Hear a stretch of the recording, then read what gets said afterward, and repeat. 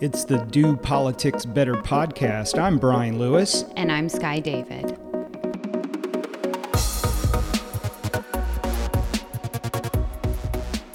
Back in Raleigh, together again. Not that we took time apart. They got right to work as soon as they got here this week, a week after spring break. Starting on Monday, the Senate was working on their budget. So a lot of senators in town Monday. And then Tuesday, it was just committee after committee after committee. And the building was full Tuesday and Wednesday. Even today, we're recording on Thursday afternoon. There was a group out having a rally, early childhood education folks. Our colleague Christy Jones was with them today. The line to get into the LOB, I put a tweet about it. It snaked. You could just say, I tweeted. I put up a tweet about it. It's too many words. Okay. The line snaked all the way to the white fence that runs along Lane Street. And you really had to think twice. Do I really need to leave the LOB? Do I need to leave the legislative building? And there were a lot of field trips there this week. I saw a ton of field trips. Yeah, 2 schools were in today. It was, a lot of kids. Yeah, how do you feel about that? I'm tired of the kids getting in my way. You're anti-kids. No, I'm not. This man he hates children. I do not hate children. But there's nothing worse than you're walking down Bicentennial Mall and you see kids filing up and you're like, I got to speed up. I've got to speed up. I got to beat these kids to get through security. Security actually does a great job with the kids. Apparently, they can come in with anything because those kids just go right through. You know, I saw kids having purses the other day and they were like 8. I'm like, what are you carrying? They got to carry their cell phone. They got to Instagram this stuff. There was a bill about that this week. There was. Yes. Social media addiction, press conference this week, and then a bill. Mm-hmm. Yeah. What does that bill do? I think it has DOJ study the impacts of social media on kids. I saw the speaker's son, Wilson Moore, in the hallway. He was talking about it with someone, and I said, I got a social media addiction. He says, well, you need to call a lawyer, and I'll be out of law school soon. We can file a lawsuit. We can make a claim. You know who else files lawsuits along those lines? Who? Senator Jay Chaudhary. Okay. Those are interesting bills. We did hear one interesting bill in, I think, 5 different venues. It's called the Fairness in Women's Sports Act. This is House Bill 574. There's a Senate counterpart that's also making its way through the Senate. This bill got a lot of media attention. In fact, as we are recording, the Senate is about to start debate on this bill. We're watching it on YouTube. Can you talk a little bit about what the bill does, Sky? And there were some changes in the House bill. Originally, the 2 bills that were moving, the House version and the Senate version, were companion bills. That means they are the exact same wording. There are no changes between the 2 chambers' filed bills. And what the bill does is says that folks who are transgender girls, so that's someone who is born as a biological male and transitions to be a female, so a transgender girl, would not be able to play on sports teams with other girls. Originally, both bills were for middle and high school. The House bill was amended on Wednesday morning to include colleges as well. So that changed that bill a little bit. The other change in the House bill was that it also did not allow any girls to compete in wrestling, but it did allow girls to compete in football. So we started the week on Tuesday with the Senate version being debated and voted on in the Senate Higher Education Committee. Senator Vicki Sawyer is the lead legislator on the bill. She presented the bill, and there was a robust debate. The bill was voted out of that Senate committee. It later went on to the Senate Rules Committee on Wednesday, and the Senate didn't have any floor votes until today, Thursday. The House, on the other hand, they started their debate on Wednesday in the Judiciary 1 Committee. It was up in 643. It was a longer than usual committee meeting. We should note that Chairman Ted Davis started the discussion of the bill with words of, we are going to be civil, we are going to be respectful, we're going to let everyone speak, we're going to hear them out, I want no clapping. And for the most part, it was a very good debate. Folks were civil. The proponents of the bill brought folks to testify. We had some former athletes that said they were affected by biological males playing against them. The folks who were opposed to the bill gave testimony, mainly from parents saying that their children are transgender, they need to be a part of sports, they need to have some involvement. The bill ends up getting to the House floor on Wednesday, so that bill passed first. Again, different version. It was noted 3 Democrats did side with the Republicans about this legislation. The 3 Democrats that voted for that bill are Representative Garland Pierce, Representative Michael Ray, and Representative Shelley Willingham. It was a 73 to 39 vote. There was a lot of absences from this House floor vote. A lot of Democratic absences, more so than Republican absences. People were asking about the 2 bills being companion bills and moving at the same time. So just to back up a little bit, if you don't practice the legislative process often, it might be a little bit confusing. A bill has to pass both chambers in order to be ratified and sent to the governor. So the question was, hypothetically, if both bills pass each chamber simultaneously, does that mean they become law? And the answer to that is no, because one bill has to be the ratified bill, and that one bill is sent to the governor. So that would have been the case had those bills remained companion bills. Again, they're not companion bills anymore. So folks also asked as follow-up, why would you move the same bill at the same time through the respective chambers? And, we don't know the answer to it. We've talked to some legislators about it. One is there may not be some coordination between the House and the Senate. The House wants to move theirs, the Senate wants to move theirs, and they're just not talking to each other. I want to note for this particular bill, the United States House of Representatives is also moving their bill that is similarly situated this week, and that is being sponsored by Representative Virginia Foxx out of North Carolina. So all 3 of these bills are moving at the exact same time. Yeah.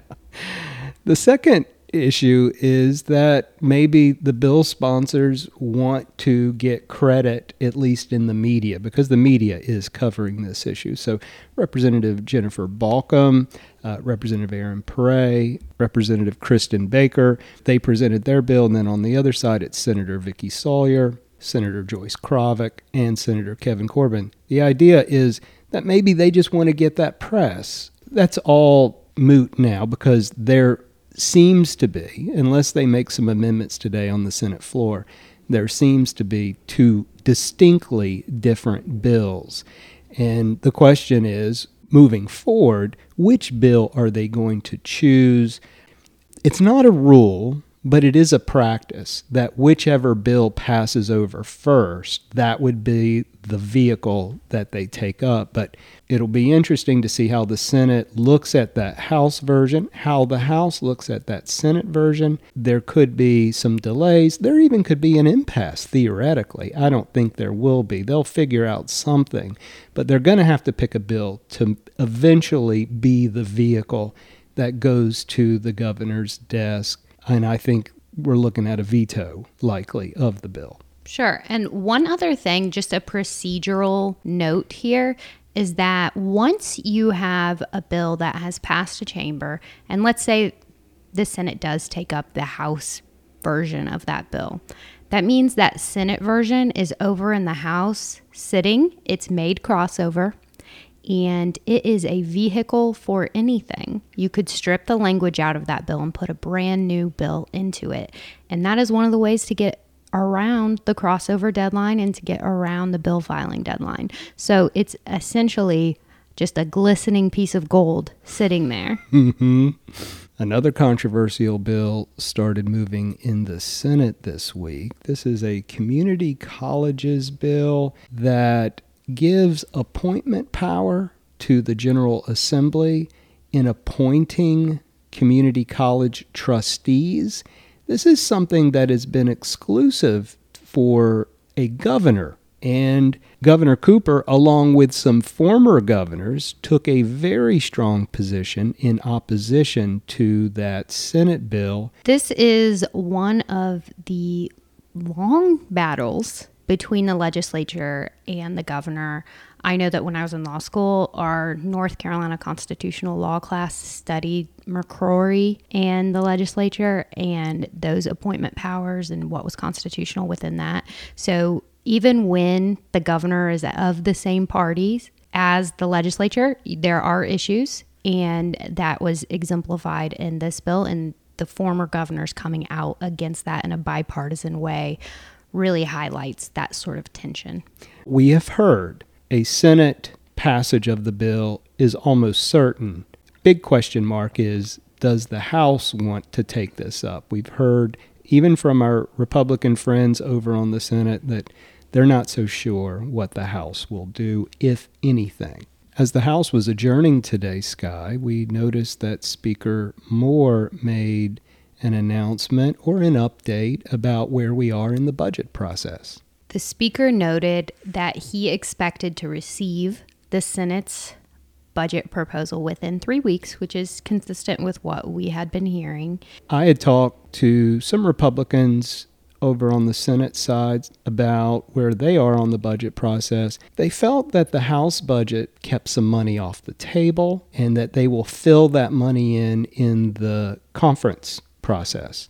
The Senate is saying, look, if they're going to do that, we might do that too. Kind of put together just kind of a rough draft of the Senate version, big picture kind of stuff, and then really drill down into the details in the conference report. And I know this is changing a lot of strategies among lobbyists, including us, of how we are engaging budget writers, knowing that this draft that comes out in the Senate is really going to be a rough draft. Sky, as we're recording the podcast, we are getting some breaking news on Twitter. Andy Spey at WREL has tweeted out a story from Travis Fain saying that the House GOP has reached a consensus position to ban abortion after about 12 weeks, with exceptions. The exceptions are for rape, incest, fetal abnormalities, and to protect the mother's life. However, there is a catch here, and that is, has the Senate agreed to it? And it appears that Travis went and spoke to Senator Berger. Senator Berger said he was still talking to his members about it. We'll hear more about this next week, I'm sure. We heard some political news this week, statewide offices that are being sought. On Thursday morning, Representative John Bradford, he'd previously said he was looking into whether or not to run for the treasurer job. And Thursday morning, he announced he would be running. That is going to be an open seat. Treasurer Dale Folwell has announced that he is going to run for governor, and already setting up to be a Mecklenburg County clash between Representative John Bradford, a Republican, and Representative Wesley Harris, a Democrat. Today I talked to Representative Jeffrey Elmore before the House session began. Told him I had heard a rumor earlier in the week that he is looking at the lieutenant governor's race. Representative Elmore is a Republican. He is a big appropriation chair in the House. He told me that he is exploring it, that he has a team together. They're really looking hard at this race, and he expects that it is likely that he will get into that statewide race. Representative Elmore is from Wilkes County. Also, this coming Saturday, fairly well known that Lieutenant Governor Mark Robinson will be announcing his bid for governor. He's going to do it at the Ace Speedway in Alamance County. Mm-hmm. So 2024 is coming into focus, it seems. Every week we are adding on new news. But congratulations to everyone who has announced and declared that they're running for office. Best of luck. This week's guest has announced already that she's running for lieutenant governor in 2024, Senator Rachel Hunt. Stopped by the office and we chatted about her decision to get into politics and her life growing up in politics. She is the daughter of Governor Jim Hunt. It's a great conversation. The Do Politics Better podcast is supported by the North Carolina Travel Industry Association. Founded in 1955, NCTIA has a distinguished history of partnering with the North Carolina General Assembly to strengthen and preserve tourism in North Carolina. Visit nctia.travel for more information on how you can support your local tourism destination and the thousands of North Carolina jobs it creates. Senator Rachel Hunt, thank you for being on the podcast this afternoon. You are so welcome. I'm happy to be here. Can you tell me a little bit about your Senate district? Sure. My Senate district is the southern part of Mecklenburg County, goes into some of Charlotte and all of the very southern part, Ballantyne, and then all the way over to Matthews, and includes all of Matthews. How long have you lived in the Charlotte area? This is my 29th year. You're not a native if you weren't born there, so don't try to claim that. Now, I know you went to UNC undergrad, then you went to University of South Carolina Law School. Did you just not make it quite home? Is that what happened when you went down to Columbia? Well, I knew I wanted to come back to North Carolina, and I actually ended up working in Monroe as a risk manager at a hospital there. Okay. Which was very interesting, and that's where I met my husband, who was an ER doctor. And he does addiction? Yes, so he retired from emergency department work, and now he does addiction medicine with McLeod Centers, yes. All right, so we've got a lot to unpack in this conversation, but first I want to just go back to 2018. When you emerged on the political scene in a formal way, you're a candidate for the North Carolina House. You decide to take on one of the most powerful legislators in the House, Finance Chair Bill Brawley. Can you kind of walk us through how that came to be? Well, at first I said, no, there's not a path to victory. Then I guess a couple things changed, and I was shown a path. It wasn't a very, strong path. It was one that would require some miracles. But I knew if I worked hard enough and put my entire self into it, raised money, did all the canvassing, did the phone calls, that it was possible. It was just a possibility. It was not a probability in any way. So that's what I did. I wasn't working at a formal job, so I could do it 100% of the time. My children were gone from the house. They were in college. So I did that, every day for about 10 hours a day until it got to be about a 12-hour-a-day job. And it worked out miraculously. You're very familiar with the General Assembly. Again, we're going to get into that a little bit later, but can you kind of talk about your 2 terms in the House? Well, the first 2 years were just a learning experience. I went in starry-eyed thinking I would write bills and they would be heard in committee and then we'd vote on them in the House. None of that was true. I found that out very quickly, and I realized the only way forward with any legislation was to work in a very bipartisan manner, make friends with people on the other side, try to bring up subjects that they were interested in, write bills with their names on them. And in that way, in my very last year, I had a bill that was actually heard in 2 committees and passed through those that I'd written with John Hardister. So, that was my crowning achievement in legislation terms of my work in the House. But it took that long to be able to even get a bill heard in committee. Then in 2022, Senator Jeff Jackson makes a move to run for Congress, and that opens up his seat in the Senate. You make the decision to go over to the upper chamber. Can you walk us through that? Sure.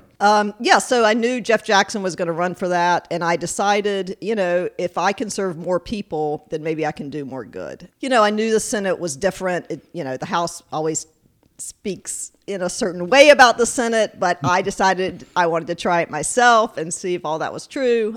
And I've actually really enjoyed the Senate. It's a smaller place. It's much more organized. Things are done on schedule. The marathon sessions you saw in the House, Yes. not as bad over in the Senate, right? No, I mean, being there all night, having sessions that start at midnight so Right. you can have 2 in one day. I mean, yeah, I'm not a person who enjoys that kind of thing. I just think that the type of person that excels in each chamber is a little different. Yeah.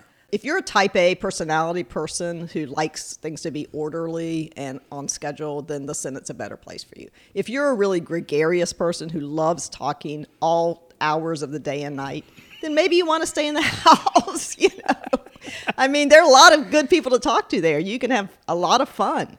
But, obviously you want to get things done in each one, but they're done in different ways.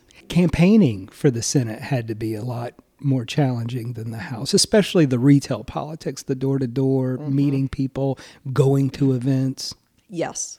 I mean, it's just a bigger area, 3 times the number of people. So we, do our own canvassing. We don't have the folks like they have here in Wake County that help with doing that, county to county and all those other groups.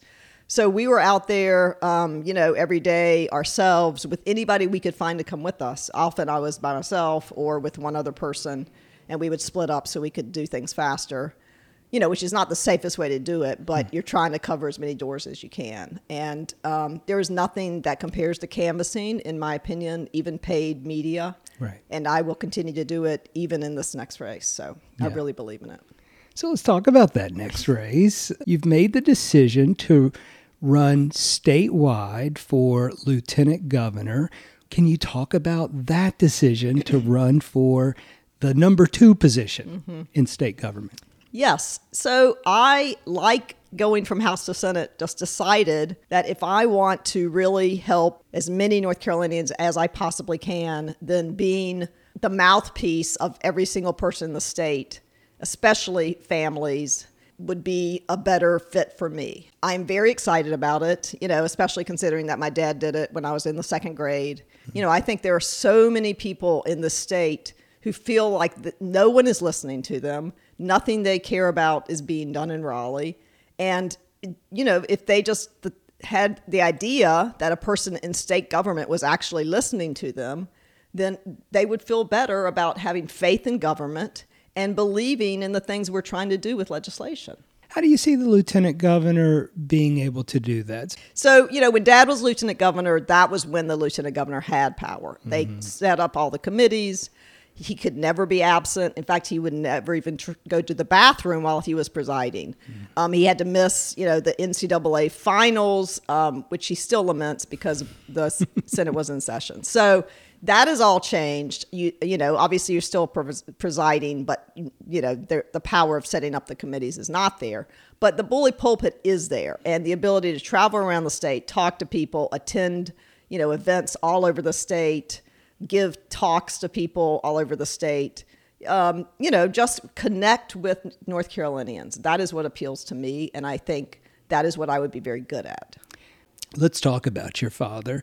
For those of you listening, maybe you're new to North Carolina, new to NC Poll World, the Hunt in Senator Rachel Hunt. She is the daughter of Governor Jim Hunt, who, as you pointed out, Senator, was lieutenant governor, became governor twice, elected 4 separate times, ran for U.S. Senate, one of the most storied political careers in North Carolina history, known as the education governor, beloved across the aisle. I think your father probably can't walk into a grocery store or a restaurant without someone recognizing him. But I want to ask you about growing up as his daughter. Yeah. And you're one of 4 children. That's right. Yeah. Yes. It was great. I am an extrovert, so I could not ask for a better upbringing. The bad thing was I was very close to my father growing up. We were the closest, well, except for my brother. But we used to ride horses together all the time, just do a lot of things outside. And once he became governor and we moved up here to Raleigh down the street, his workload just increased exponentially. And he's not someone who does things halfway. He would come home for supper, eat, and go back to work. So, there was no extracurricular activities with my dad. He wasn't able to attend things maybe graduation, but nothing else. Luckily, my mom took up the slack. I mean, I showed horses in high school, and she was the groom, and, she was always there for everything. I still had a great time. I mean, we had people in the house 24 hours a day. This is the mansion. People that work there, also tour groups. This is back when schools toured, 5 days a week. He would have breakfast with the legislators, Republicans and Democrats, at least once a week. It seems like it was even more than that. And so there was always something going on. And, I found it exciting and fun and really, really enjoyed it. Also traveling, to governors' conferences, meeting other governors' kids. That was great. People had very different experiences. In our family, were kept grounded because every summer, instead of, my parents joining a country club and going to the pool, we went back to the farm and worked in the fields. So I started at age 6 working in cucumbers, and at age 8, I started working in tobacco.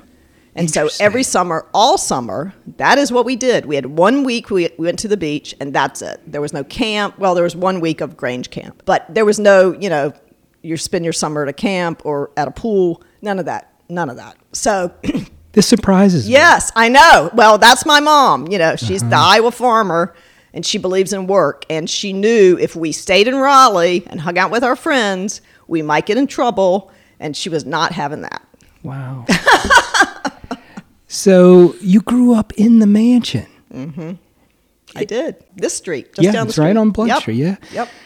I'm just thinking a life of a princess. Does it sound that way, though? It doesn't. Well, sometimes the princess gets out and picks cucumbers. I know. Yeah. Well, so we had, people that work there, and they were from the prison. Right. So that's still, the case. Most folks don't know that. Prison. That's a Southern thing. Yeah. I don't know how many places it's still the case, but I think it is still here. Mm-hmm. It's one of the better places you can work if you're in prison. And I made friends with the folks that worked there, of course, because I saw them every day.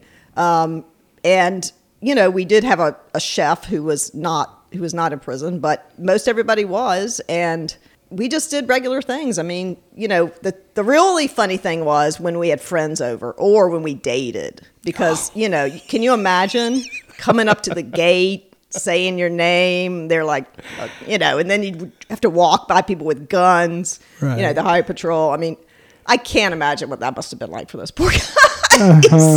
But it was fun for me. When you said your father would come in and maybe have a meal, and then he'd get back to work. Is it one of those things where around the dining room table you are talking politics? Yeah, we were talking everything. First they'd want to know how our day was, of course, regular parent stuff, but also all the topics of the day. My dad was often so upset about something. Sometimes he was happy about something, but he let it be known how he felt. He was, he's very expressive. Yes. And if he, and he also, though, did, sometimes look at our papers and other things, and he was very expressive about that. I would fail you, the whole thing. So, is that right? Yeah, he was pretty tough. He was a pretty tough dad. But, great guy. And just so passionate about the state and making things happen. And I'm so proud of it. Was there a time in your childhood where you said, I think I could go into this business? Actually, there was a time when I said I'm never going to do that. Of course. Ever. And that was after I worked on the Hunt Helms race in 84. And I was a sophomore in college. And I said, I'm leaving the state. So after I graduated from college, I did volunteer work in Northern Virginia. Oh, wow. Yep. So this was 1984. Mm-hmm. Former U.S. Senator Jesse Helms, a legend in his own right. That's right. Faced a challenger from Governor Jim Hunt. This was the race to watch in the country that year. Yes. I remember that race. I was in the 8th grade. Oh, wow. I did a project about that race. Wow. I cut out every N&O clipping of that race that year. I probably have it somewhere. That was a hard race. Was it hard to see your dad being attacked? Yes, it was horrible. I mean, nothing compares to that. There's not been a lower point for him, I don't think. But he got back up, I mean, that's what he's like. He became governor again. Yeah, absolutely. Yeah. We have folks on the podcast, and I'll ask them, especially those who are new to politics, I'll ask them, what their reaction was to the first hit piece that hit them. Mm-hmm. And across the board, partisanship or otherwise, they'll say, it was okay for me, but it was really hard for my wife, or it was really hard for my kids. That had to be hard. Oh, that was hard. Yeah, absolutely. As the children, yeah. And people, we'd worked on the campaign, so it was awful. Your decision to come back. So you're doing volunteer work in Virginia. What brought you back to North Carolina? So I was doing, volunteer work in Virginia. Then I did volunteer work in Washington, D.C. Then I went to law school at the University of South Carolina. I just started missing North Carolina while I was in law school, and I just said, I've got to go back. I can't stay away. And then moved back and started working in Monroe at the hospital. Your father, what does he think of politics in your career now? Is he one to say, yeah, go get him, daughter, or is he like, Urgh. Oh, no. He and my mom are huge cheerleaders. Yeah. I mean, they started back in 2018. They were on the trail with me. They canvassed with me. Dad had his own call sheet back then. I mean, it was he was in 100%. Things are different now. They're not as young, but every day he calls me and he's like, keep rolling. I mean, he's always optimistic. He's always sure things can get better. I mean, he's just the perfect person you want to have listen to you in politics, because things are difficult a lot of the time, and you can feel like you're not doing as well as you wish you were. But once you hear that voice, keep rolling. You know, you can internalize it and feel a lot better. It's not lost on me that you are following a similar path of your father's political career, whether on purpose or not. You are an attorney. You could be attorney general if you wanted to and won that race. Do you see the lieutenant governor's office as a path to returning to the mansion? I don't know. It could be. Things have kind of turned towards the AG office toward, becoming the stepping stone, but you never know. We'll just see. AG, Attorney General, or some people call it almost governor. That's great. Governor Perdue took that path. That's right. Yeah. That's right. Yeah. I mean, we'll see. I'm not putting anything off. I'm not taking anything off the table. Has it changed your service in the Senate, being already you're a declared candidate for lieutenant governor? The man you want to replace presides over your chamber. Is that any tension there at all, do you sense? No. I mean, I don't feel any from him, so that's good. Everybody's congratulated me, Republicans and Democrats, which is very nice. I think it's going to be harder to get any bills with my names on them moving for political reasons. I understand that. I'm not a novice in politics. It's just politics. I mean, you have to look at it that way. It's not personal. So that's the only thing I've really noticed. But, we're just doing the best we can to be a good, I'm doing the best I can to be a good senator right now, because that's my role. The other is ancillary. So that's what I'm doing. All right. So you mentioned it earlier that our politics have changed. I would say, as far as our civility, we are not living in the same era that your father governed in. Could be social media, could be we've just got more crass. Some have said it's just the national politics creeping down into North Carolina. Your father had an unusual way of keeping that at bay, it seemed. I want to ask you, Senator, if you had a magic wand and you could change something in our politics, what would it be? Well, I've thought about that because I knew you were going to ask this. There's a saying that the Maasai tribe have, and that is, instead of greeting people with, how are you doing? What do you do? It's, how are the children? And to me, if we could only internalize that as the thing that we think about first when we're making laws, how are the children? That would revolutionize the way that we interact with each other and the way that we make policy. And it would be such a better world if we could just do that. So how are the children? That is the thing that would make things so much better, in my opinion. I really like that. Me too.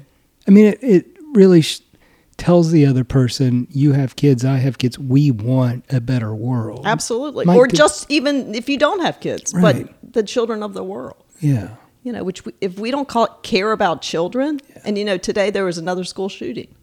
And so, we have to put children first. If we don't, then we are not doing what we should do, especially as public servants. Well, Senator Rachel Hunt, we appreciate everything that you are doing in North Carolina politics, your service in the House, your service in the Senate. You certainly know how to do politics better. Thank you for being on the podcast today. Thank you so much. I've really enjoyed it. The Do Politics Better podcast is sponsored by the North Carolina Beer and Wine Wholesalers Association. Beer and wine distributors in North Carolina are family-owned companies that directly employ more than 5,600 men and women across the state. The North Carolina Beer and Wine Wholesalers Association works with the General Assembly to develop alcohol policies that ensure fairness in a competitive marketplace and promote responsible behavior. Visit the North Carolina Beer and Wine Wholesalers Association at ncbeerwine.com for more information. So, Sky, I missed you on that interview. Yeah, I had to go to the doctor. Yeah, you were missed. Can you imagine growing up in the governor's mansion and what that must have been like? No, I really can't. It's huge. But I have seen the movie. It's a Disney Channel original film, might I add. I was a big Disney Channel original movie girl on Fridays. Mm-hmm. And it was called My Date with the President's Daughter. And I mean, you could tell by the title what the movie was about. Yeah. Well, Senator Hunt is living a Disney movie in real life. Maybe. Yeah. Thank you, Senator Hunt, for stopping by the office. I certainly enjoyed the conversation. Best of luck in your statewide race. Tweet of the week. The Tweet of the Week is sponsored by the North Carolina Pork Council, representing hog farmers around the state working hard to do agriculture better. Today, hog farms are reducing their carbon footprint by covering lagoons, reducing emissions, and generating renewable natural gas. To learn more, visit ncpork.org. This week's Tweet of the Week is from Andy Spey. He's at Andy Spey, and that's SPECHT on Twitter. He works at WRAL. It's a quote tweet of Brian Murphy saying, Speaker Tim Moore says on schedule for an adjournment in June. And Andy Spey tweeted, if there's one thing I'd never put money on. So true. How many times have we been told we're getting out July 1 and we are in session going into the fall? It's like how was your weekend? It's like, when you think we're going to get out of session? Mm-hmm. It's something people talk about so much. I've learned to not schedule a vacation in July or August because inevitably, if you do that, you will be working on the beach on your laptop. I am optimistic that this year we do get out by July 1. I think if any year it could happen, it could be this year. Just looking at this truncated schedule we have on the budget, I'm hopeful. Knock on wood. I'm not sure that's real wood. I mean, it was a $30 table off Amazon, sir. I'm not sure that knocking on, maybe this is. Yeah. I doubt it. Yeah. I'm not sure we have any real wood here. So this week, there was so much discussion around sports and sports injuries, all of it relating, of course, to the bill about women's sports. And it got us kind of chatting in the building about some of the injuries that maybe we had or weird things that happened when we played sports when we were younger. You had an injury when you played softball. I was hit in the face and the bone under my eye shattered.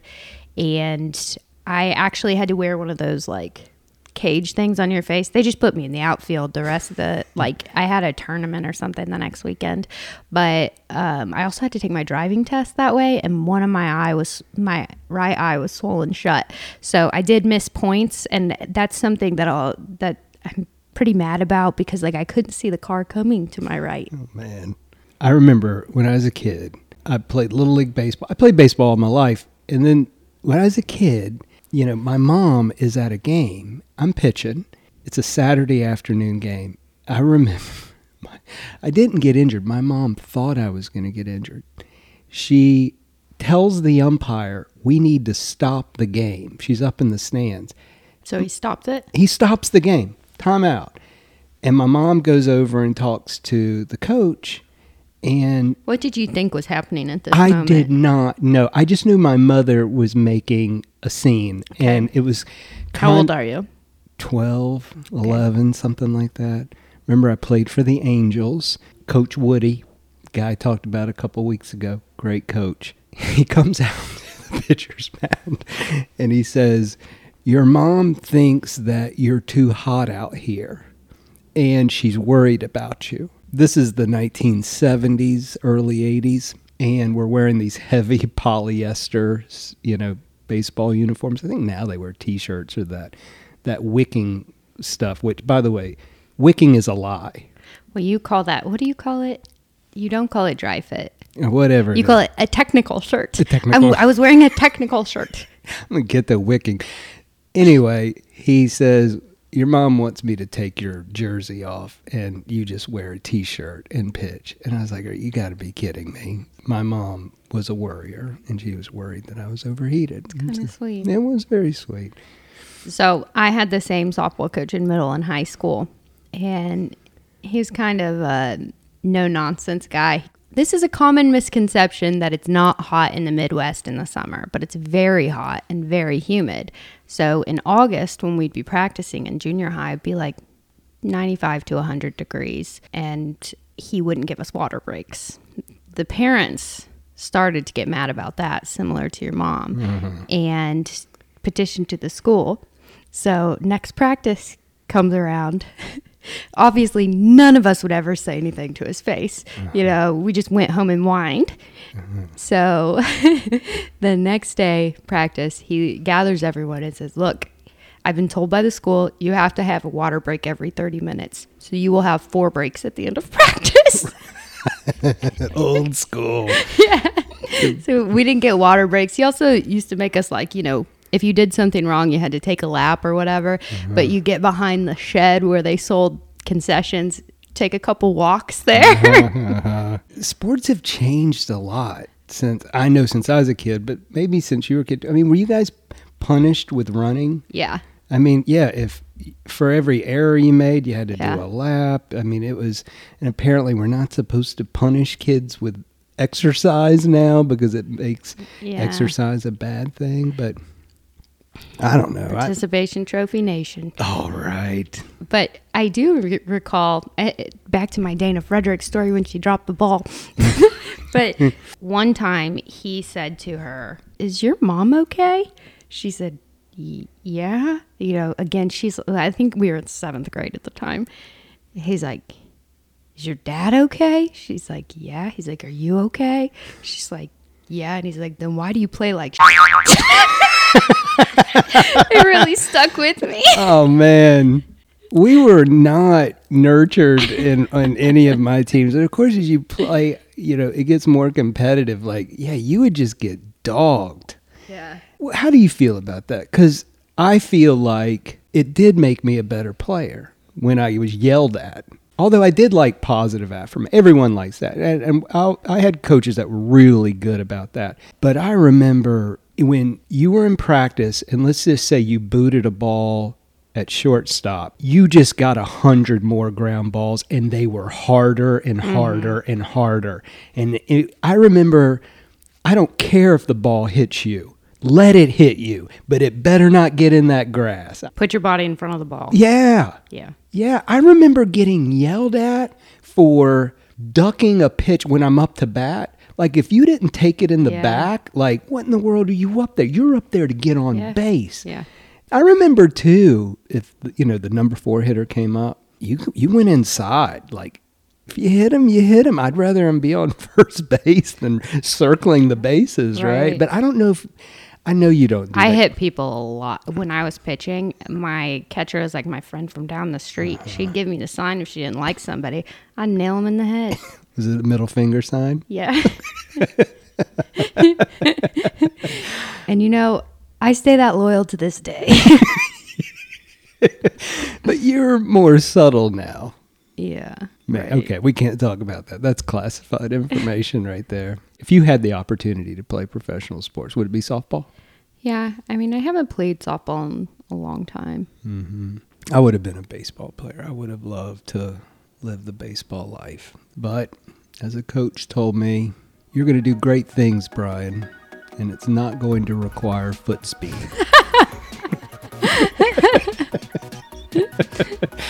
So I hope you have a great weekend this weekend. I'm going to catch some baseball on TV. I think I'm going to the NC State baseball game. Are you really? State Clemson. All right, over at Doak. That is a great field over there near Sullivan Hall. Yeah, great place to see a ball game. Whatever you decide to do this weekend, we hope that you relax because we think next week is going to be full of bills. On the House floor today, many committee chairs stood up and said, hey, we're going to have a ton of bills in committee next week. Please show up, read the bills ahead of time, sort of thing. And we're approaching crossover. That's May 4th. And so bills are going to be flying everywhere. It's that time of the year. So buckle up. But until then, get some rest, go outside, maybe watch some baseball, whatever you do. Please remember to do politics better.